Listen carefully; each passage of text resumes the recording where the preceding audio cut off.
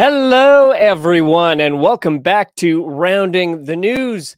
This is your weekly news roundup brought to you by and presented by Rounding the Earth.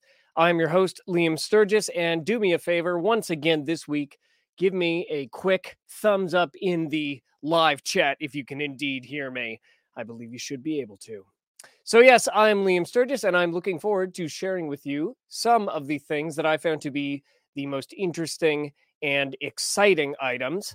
I'm just going in now to make sure that the Rockfin stream goes live. So while I do that, everyone tell me, how you doing today? Everyone having a good time? I know I am. Okay. It's going to go live shortly, I assume. And I press the nice go live button, and there we go. Fantastic. So here's what we're going to do today. As a reminder, you can go to as you're watching today. Wow, I'll show you after. I don't know. See, I'm already all over the place today. So welcome to Liam is All Over the Place, brought to you by Rounding the Earth. Okay, let's get started. Here is our show for today, which I've called Problems and Solutions. Okay. So, health. Hospitals were bad before. Apparently, they're even worse. In the law, new premier of Alberta, which is a province in Canada, Danielle Smith, plans to update the Human Rights Code to include some people. Economy, 1/3 of households are suffering financially. Geopolitics, France doesn't want World War III. This episode could also be called Duh. Environment, meet the ridiculously resilient ridge, which is a term I have only just learned. And in culture, don't use this emoji, says the thought police. Okay, let's get started. Remember, subscribe to Rounding the Earth on Substack. That is the primary platform that Matthew Crawford produces his written content on. And if you become a paid subscriber there, it helps us continue to do these video type content shows as well. You can support us during the live stream. No matter where you're watching live on Rockfin, you can send a tip. There's a nice, easy $5 tip button. On Rumble, you can send a Rumble rant. And on YouTube, you can send a super chat. So there's that. Okay, so starting with health. It's been a few weeks since we last checked in on the state of the healthcare system around the world. So let's kick off our show today by seeing how hospitals are doing in this post-pandemic world. The answer, not so good. So there was, according to City News, a bunch of documents leaked by Ontario Liberals that show that hospital wait times in the province were even worse than we previously thought. I quote, this summer, dozens of hospitals in the province of Ontario were forced to close their emergency rooms, beds, or ICUs because of critically low staffing levels. The Canadian Union of Public Employees recently said people who call 911 are waiting longer for an ambulance to arrive because paramedics are spending more time offloading patients than responding to emergencies.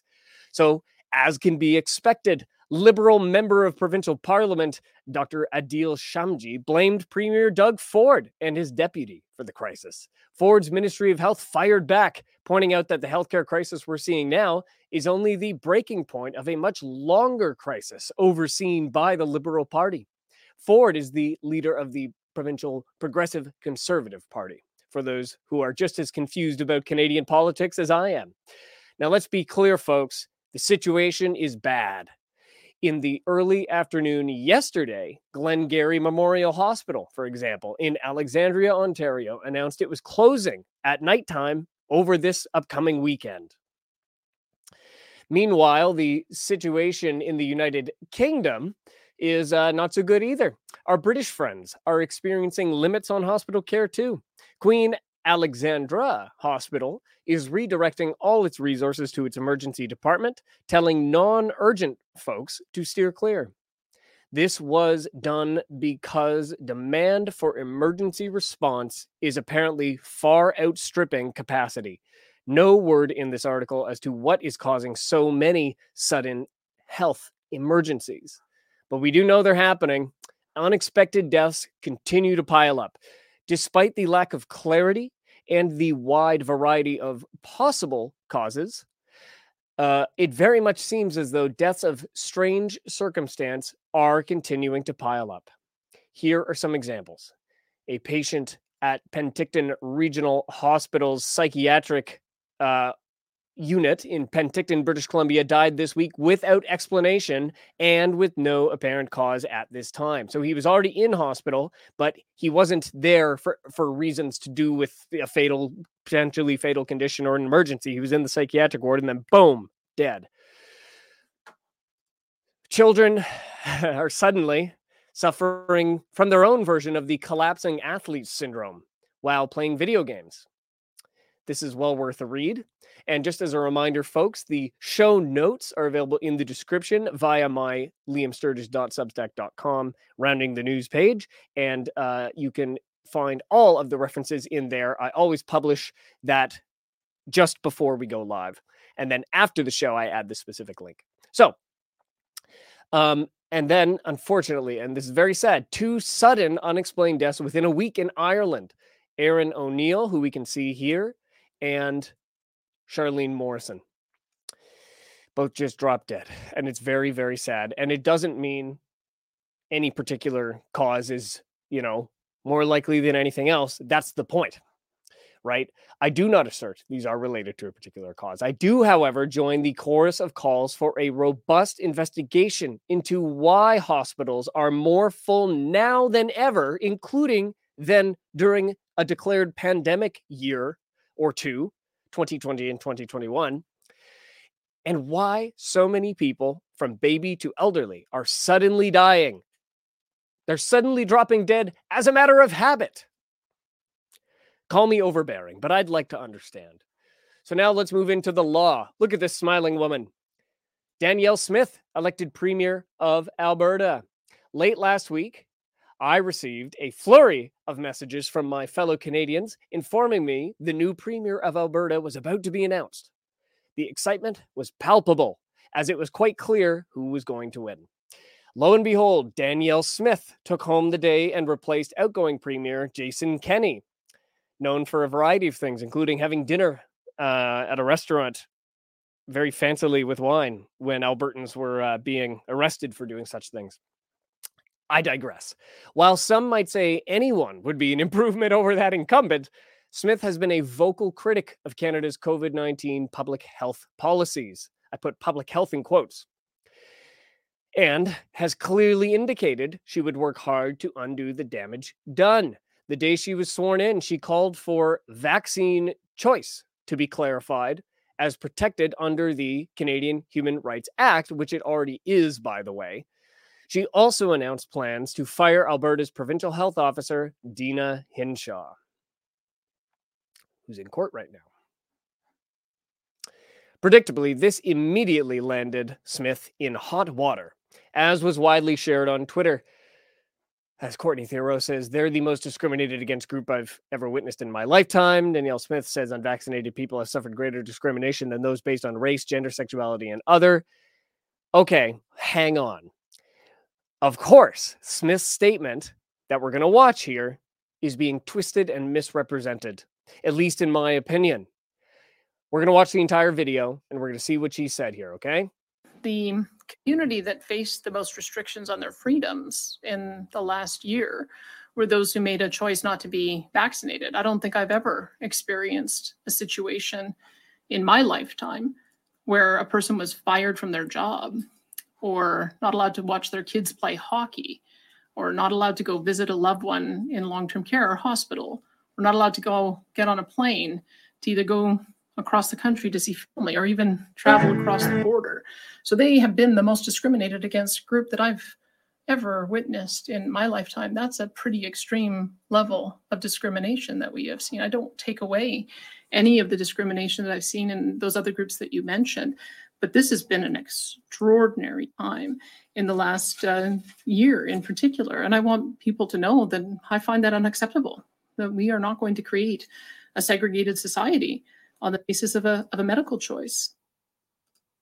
Which certainly seems reasonable. But you can't fit all of that in a tweet. And this is the problem. You can't fit anything nuanced in a tweet. The sad fact is that most people have probably never even heard of Danielle Smith before this clip went viral. Perhaps even you watching now, especially young people. And if all they see are one-line selections of the speech combined with contrived interpretations of what she said, we will have a false reality on our hands.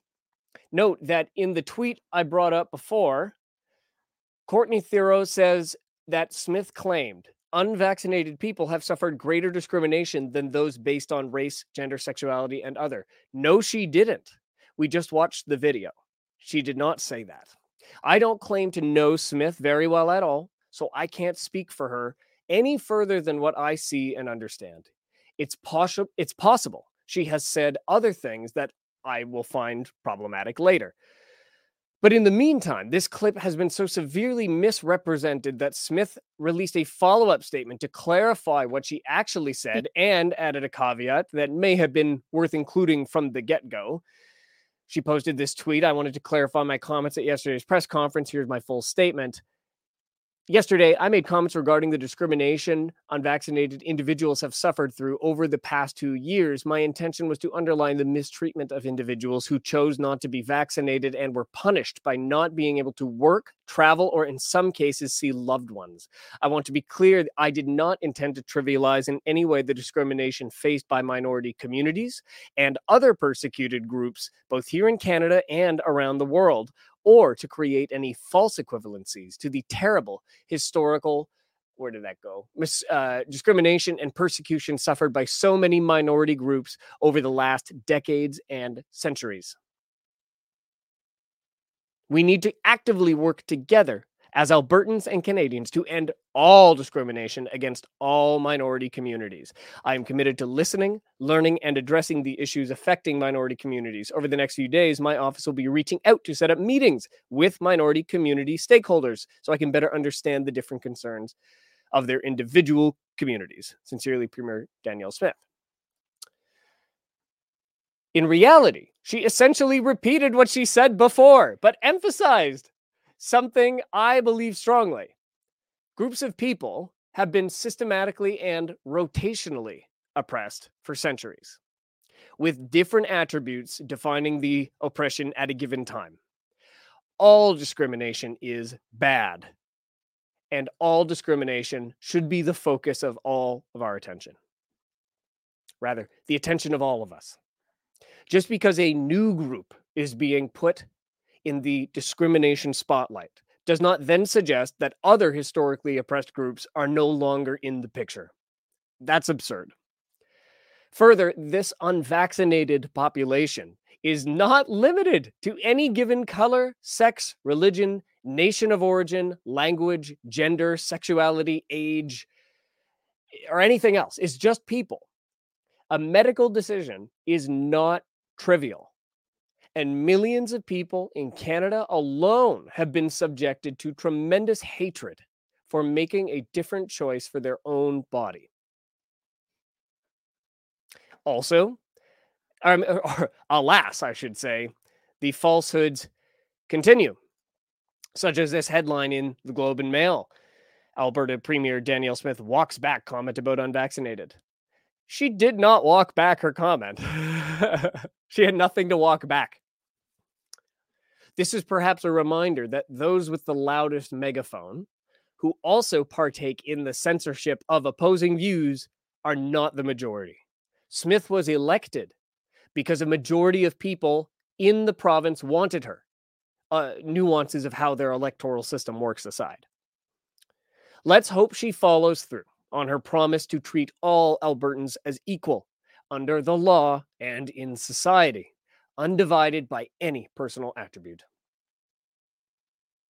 Now, okay, last week, not this video, but last week, one of our viewers suggested that instead of dwelling on problems, I also emphasize solutions. While I admit I felt immediately defensive, after all, knowledge is power, I very quickly understood that this was a request based out of a very real sense of anxiety around our situation. No matter where you are on the earth, round as it is, other side, round as it is, you're facing the same fundamental challenges of food security, wealth creation and protection, individual liberty, freedom of speech, the list goes on. And yeah, it's to varying degrees depending on where you are in the world, for sure. As we wade through this set of problems, we as individuals will respond differently and generate creative and unique solutions based on who we are individually, as well as our external factors, the world around us. In that sense, we can share what we've learned and apply to our own lives in order to provide more tools to the global community. That way, we can begin to rebuild our reality of well-being and personal sustainability outside the system that's trying to sacrifice us in the name of its sustainability. So let's start here. And that's where this video comes in. Vote out your incumbents. I had a lovely 4.5-hour lunch with Carl Harrison 8 days ago, who you may remember from our roundtable discussion exactly 1 month ago. I asked Carl for advice on how to approach choosing who to vote for in our upcoming general elections here in West Vancouver, where I live.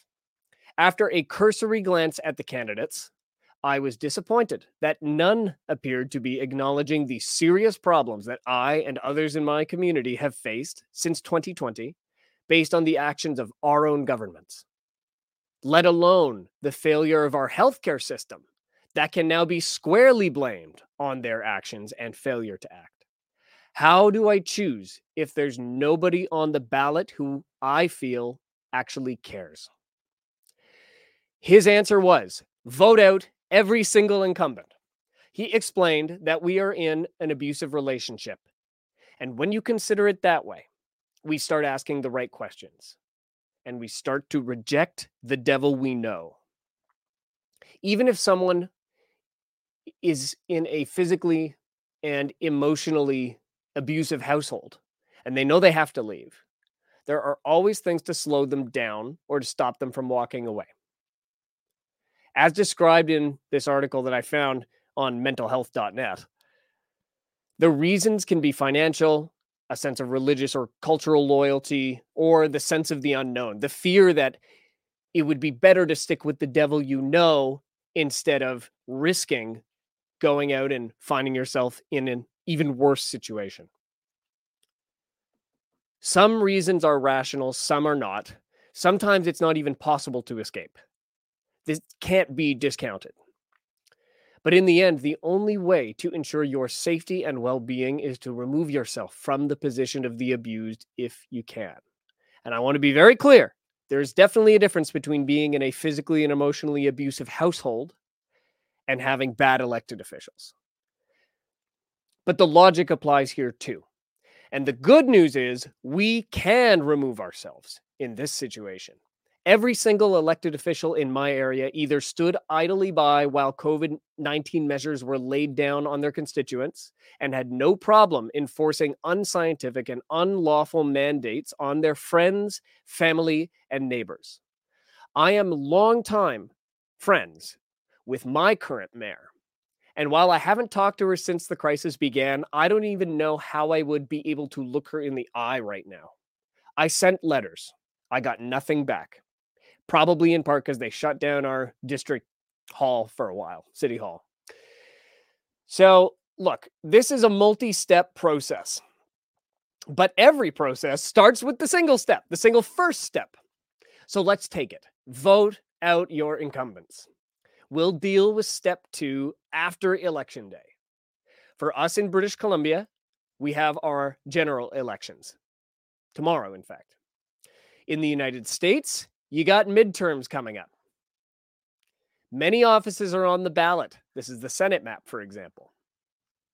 And each one of these races is vital to maintaining our democratic system, no matter who you vote for. But my solution, use your vote to insist on change. That's what the people of Alberta did. Let's move into the economy. Okay, I'm just going to really quickly see how our chats are going on Rumble. Gabe Gallant says she is absolutely right. Jen Slavin says talking about vote out your incumbents. In Quebec, they re-elected Legault. That's François Legault. Unbelievable. Cannot begin to say how dismayed and disgusted I am at my fellow Quebecers. I'm moving to Alberta soon as I can. This isn't the first time that my fellow Canadians have talked about moving to Alberta. I was born in Alberta, so I suppose in that sense I can say I'm proud. But yeah, British Columbia, I didn't include it here, but John Horgan, our premier, had some pretty choice words to say that, I don't know, we have a lot of things that kind of border on hate speech going on, even as we speak. But yes, thank you for those comments. Now let's move into the economy. So look, 1/3 is the magic number. This was a very interesting finding. In other words, about 33% of households are facing serious financial troubles. It is a fraction that I found repeated in reference to Canada, the United States, and Australia. So there appears to be a not so comforting uniformity to the economic collapse trapping this middle class under its increasingly aggressive thumb. According to CNBC, life is getting more expensive by the day, in case you hadn't noticed. People's already tiny financial margin of error is reduced to nothing, with households now starting to fall behind in paying their monthly bills in earnest.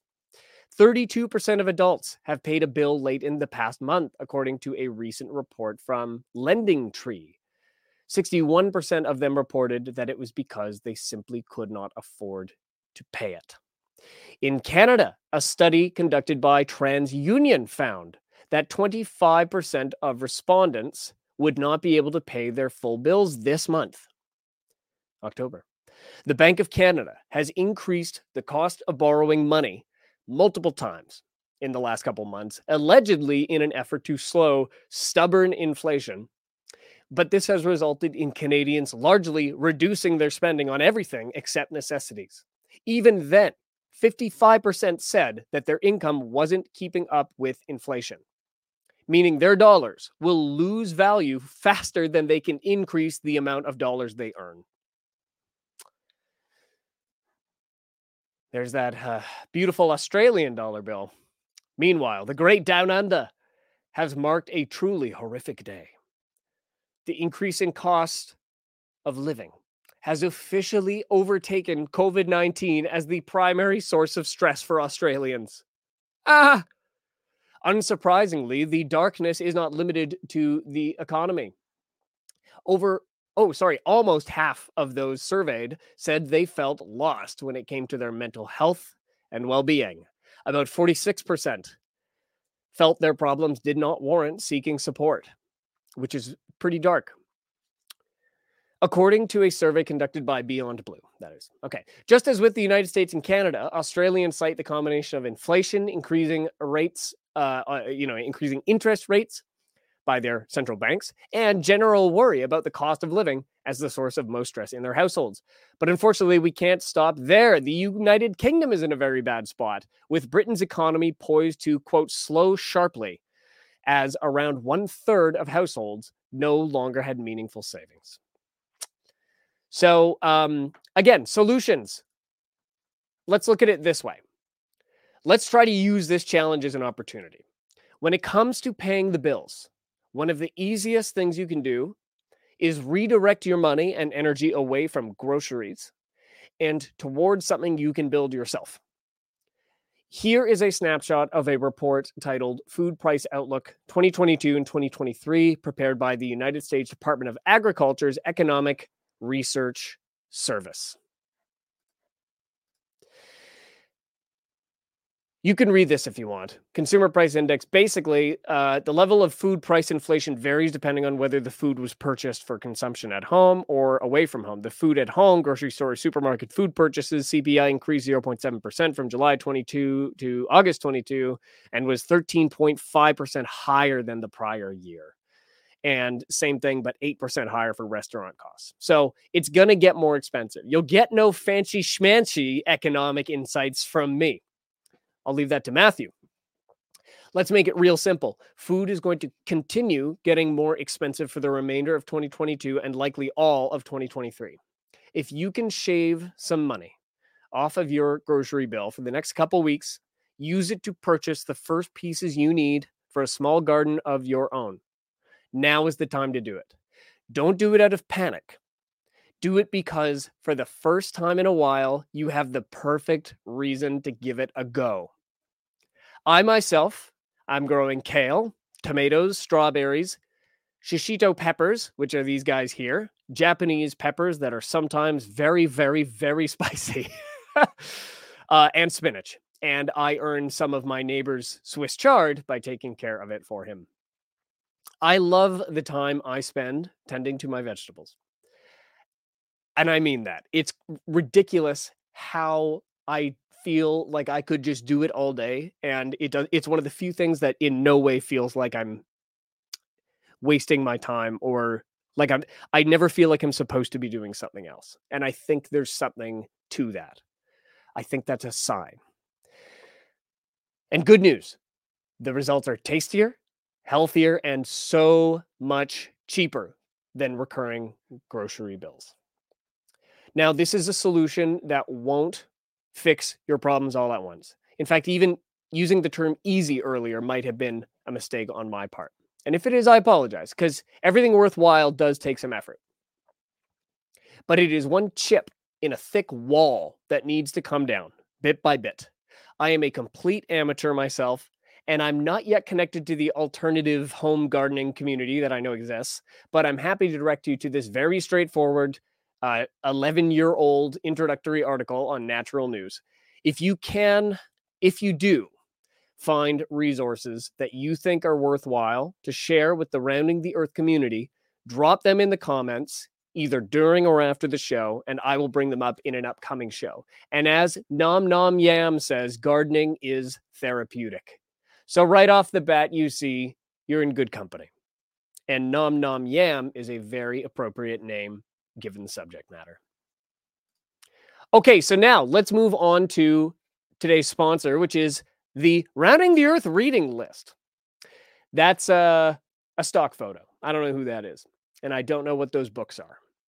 But before the COVID-19 crisis, I had basically stopped reading books altogether. Then, as I started to ask questions, I realized there was a whole world of science, history, and intrigue available to me in a format that can't be censored once it's printed. In other words, there's a lot to catch up on. And Rounding the Earth has begun putting together an official reading list. So if you're trying to make sense of the COVID crisis, the geopolitical situation with Russia and China, the role of Bitcoin in the new economy, and many other topics, we are making it easier for you to get started. So visit the Rounding the Earth book recommendations page on the Campfire Wiki. Again, link is in the show notes, which is the first link in the description. Most recent Substack article is the one you're looking for. And you will find a tidy list of titles and very brief summaries. Each title, and this is the key, is attached to an Amazon affiliate link, meaning each book you purchase by first clicking through on this page contributes a small commission to the RTE coffer. This list is just getting started, and there are many more titles to be added. Support the show and increase your knowledge all at once. And yes, we also don't like Amazon, but unfortunately, so far, we haven't found a referral or an affiliate service that does books quite like Amazon does. So help us find one if it exists, and in the meantime, you can support us this way. Okay, moving into very robust discussion on geopolitics. I don't know. It would be kind of funny to leave the entire segment just to this one tweet.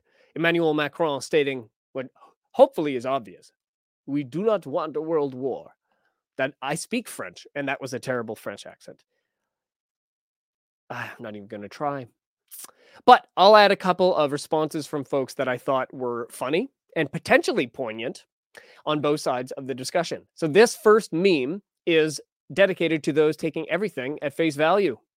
They lied to us about Iraq, Afghanistan, Syria, Libya, weapons of mass destruction, Vietnam, Iran, North Korea, Venezuela, Guatemala, Honduras, Haiti, Cuba, Panama, Nicaragua, but they're telling the truth about Ukraine.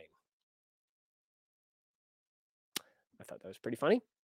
But then it goes the other way, okay? To those who don't believe anything their government says and blindly trust the Kremlin side of the story, I'm an independent thinker who doesn't trust what the government and mainstream media say.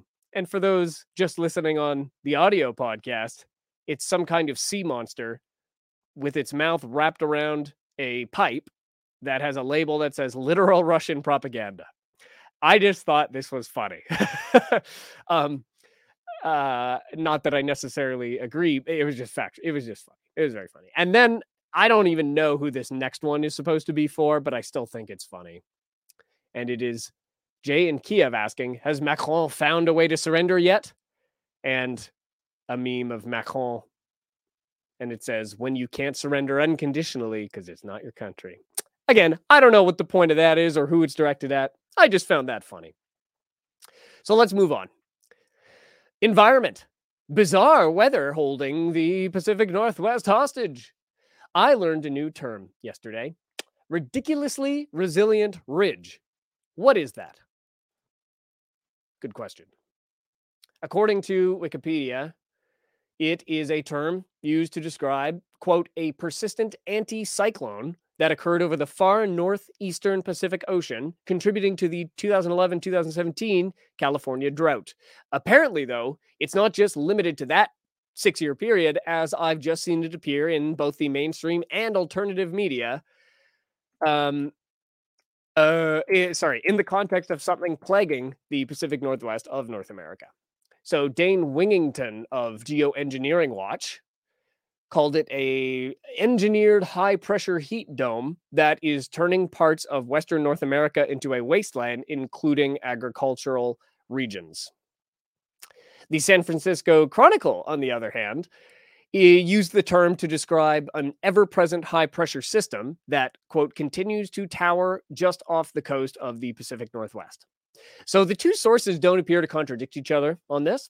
Dane simply alleges that it's a man-made phenomenon. Remember, last week we talked a lot about man-made climate change to solve man-made climate change.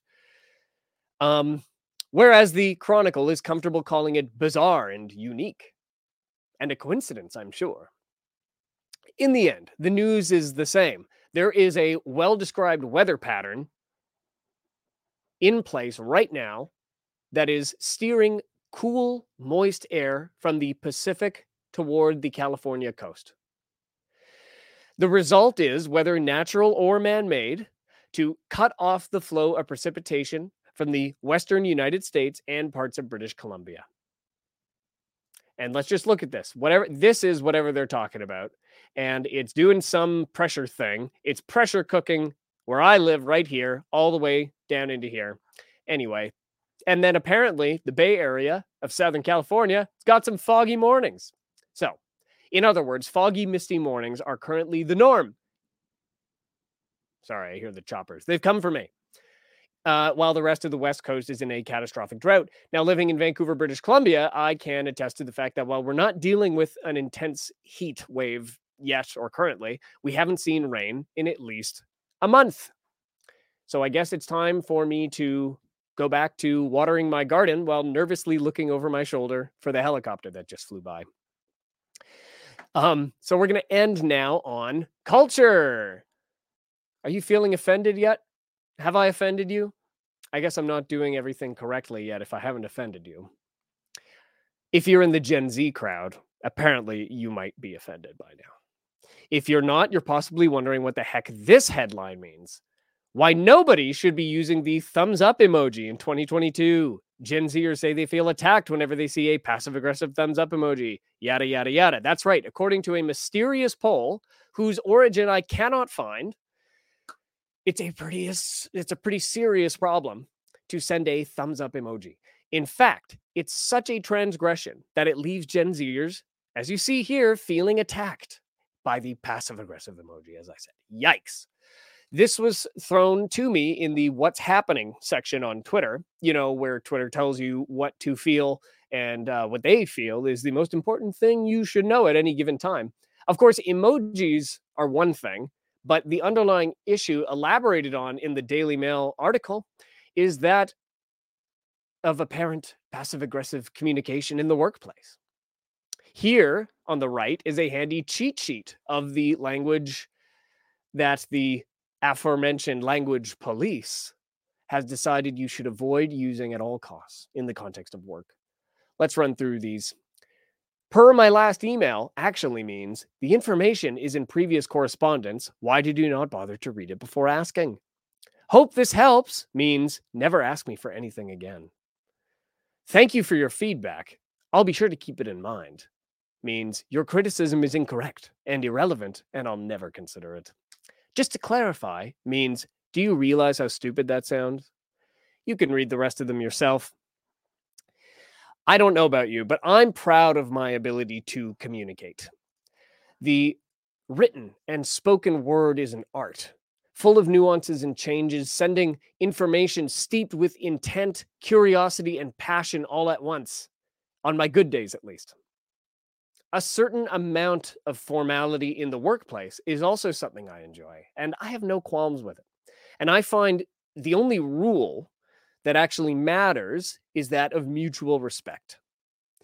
Once that's established, you tend to drop the formalities, even with your superiors. That's when things get a lot more fun. But that is mutually earned, not enforced by dumbed down language, by emojis or otherwise, to accommodate children who have not yet learned how to healthily manage their anxieties, which we all have, by the way. If there's one thing I've learned in my career as a musician and in life in general, the key to success is to be a good hang. Be yourself and respect other people. Take yourself seriously, but definitely not too seriously. Face challenges and social interactions with bravery, not cowardice. Don't try to tame other people to fit them into your worldview. Try to learn how you can improve and teach others to do the same. Oh, wait, it's 2022. Never mind, as you were, Thought Police. In any case, thank you very much for tuning in, guys. I have been Liam Sturgis, and you can find me at www.liamsturgis.com or on Twitter at the Liam Sturgis. Subscribe to Rounding the Earth on Substack, Rumble, YouTube, and Rockfin to stay up to date with all of our newest videos. And I look forward to seeing you again next week. But before we go, Gabe Gallen says on Rumble, as a millennial, I can understand about the thumbs up emoji. Some interpret it as the equivalent of responding with K. You know, I don't deny that. And in fact, Gabe, I grew up, I just turned 27. So I grew up as emojis and emoticons and all that were like that whole language was being developed in real time. And so I'm aware that it's there. The issue I have is when it starts to become discussed as something you can't do. That's the part I laugh at. But that's how language evolves, is how are people using it and how are people interpreting it? And you know what? I will say over time, if humanity, led by the younger generation, does evolve the language, and it is for the better and it is naturally, then that means it was meant to be. But in the meantime, that is what I think the main point of what Jordan Peterson got famous for saying is, it's not about whether or not you want to be called this. It's not whether or not I think it's, not whether or not I want to do it. It's if you force me to use certain language, you're going to repel me. And I think that applies to people at large. But it is definitely true about how some people interpret that language. And I appreciate you sharing that with us. So, folks, we will see you on the other side. And if you've enjoyed the show, please don't hesitate to send us a super chat, a Rumble rant, or a tip on Rockfin. And we will see you again very soon. Be well.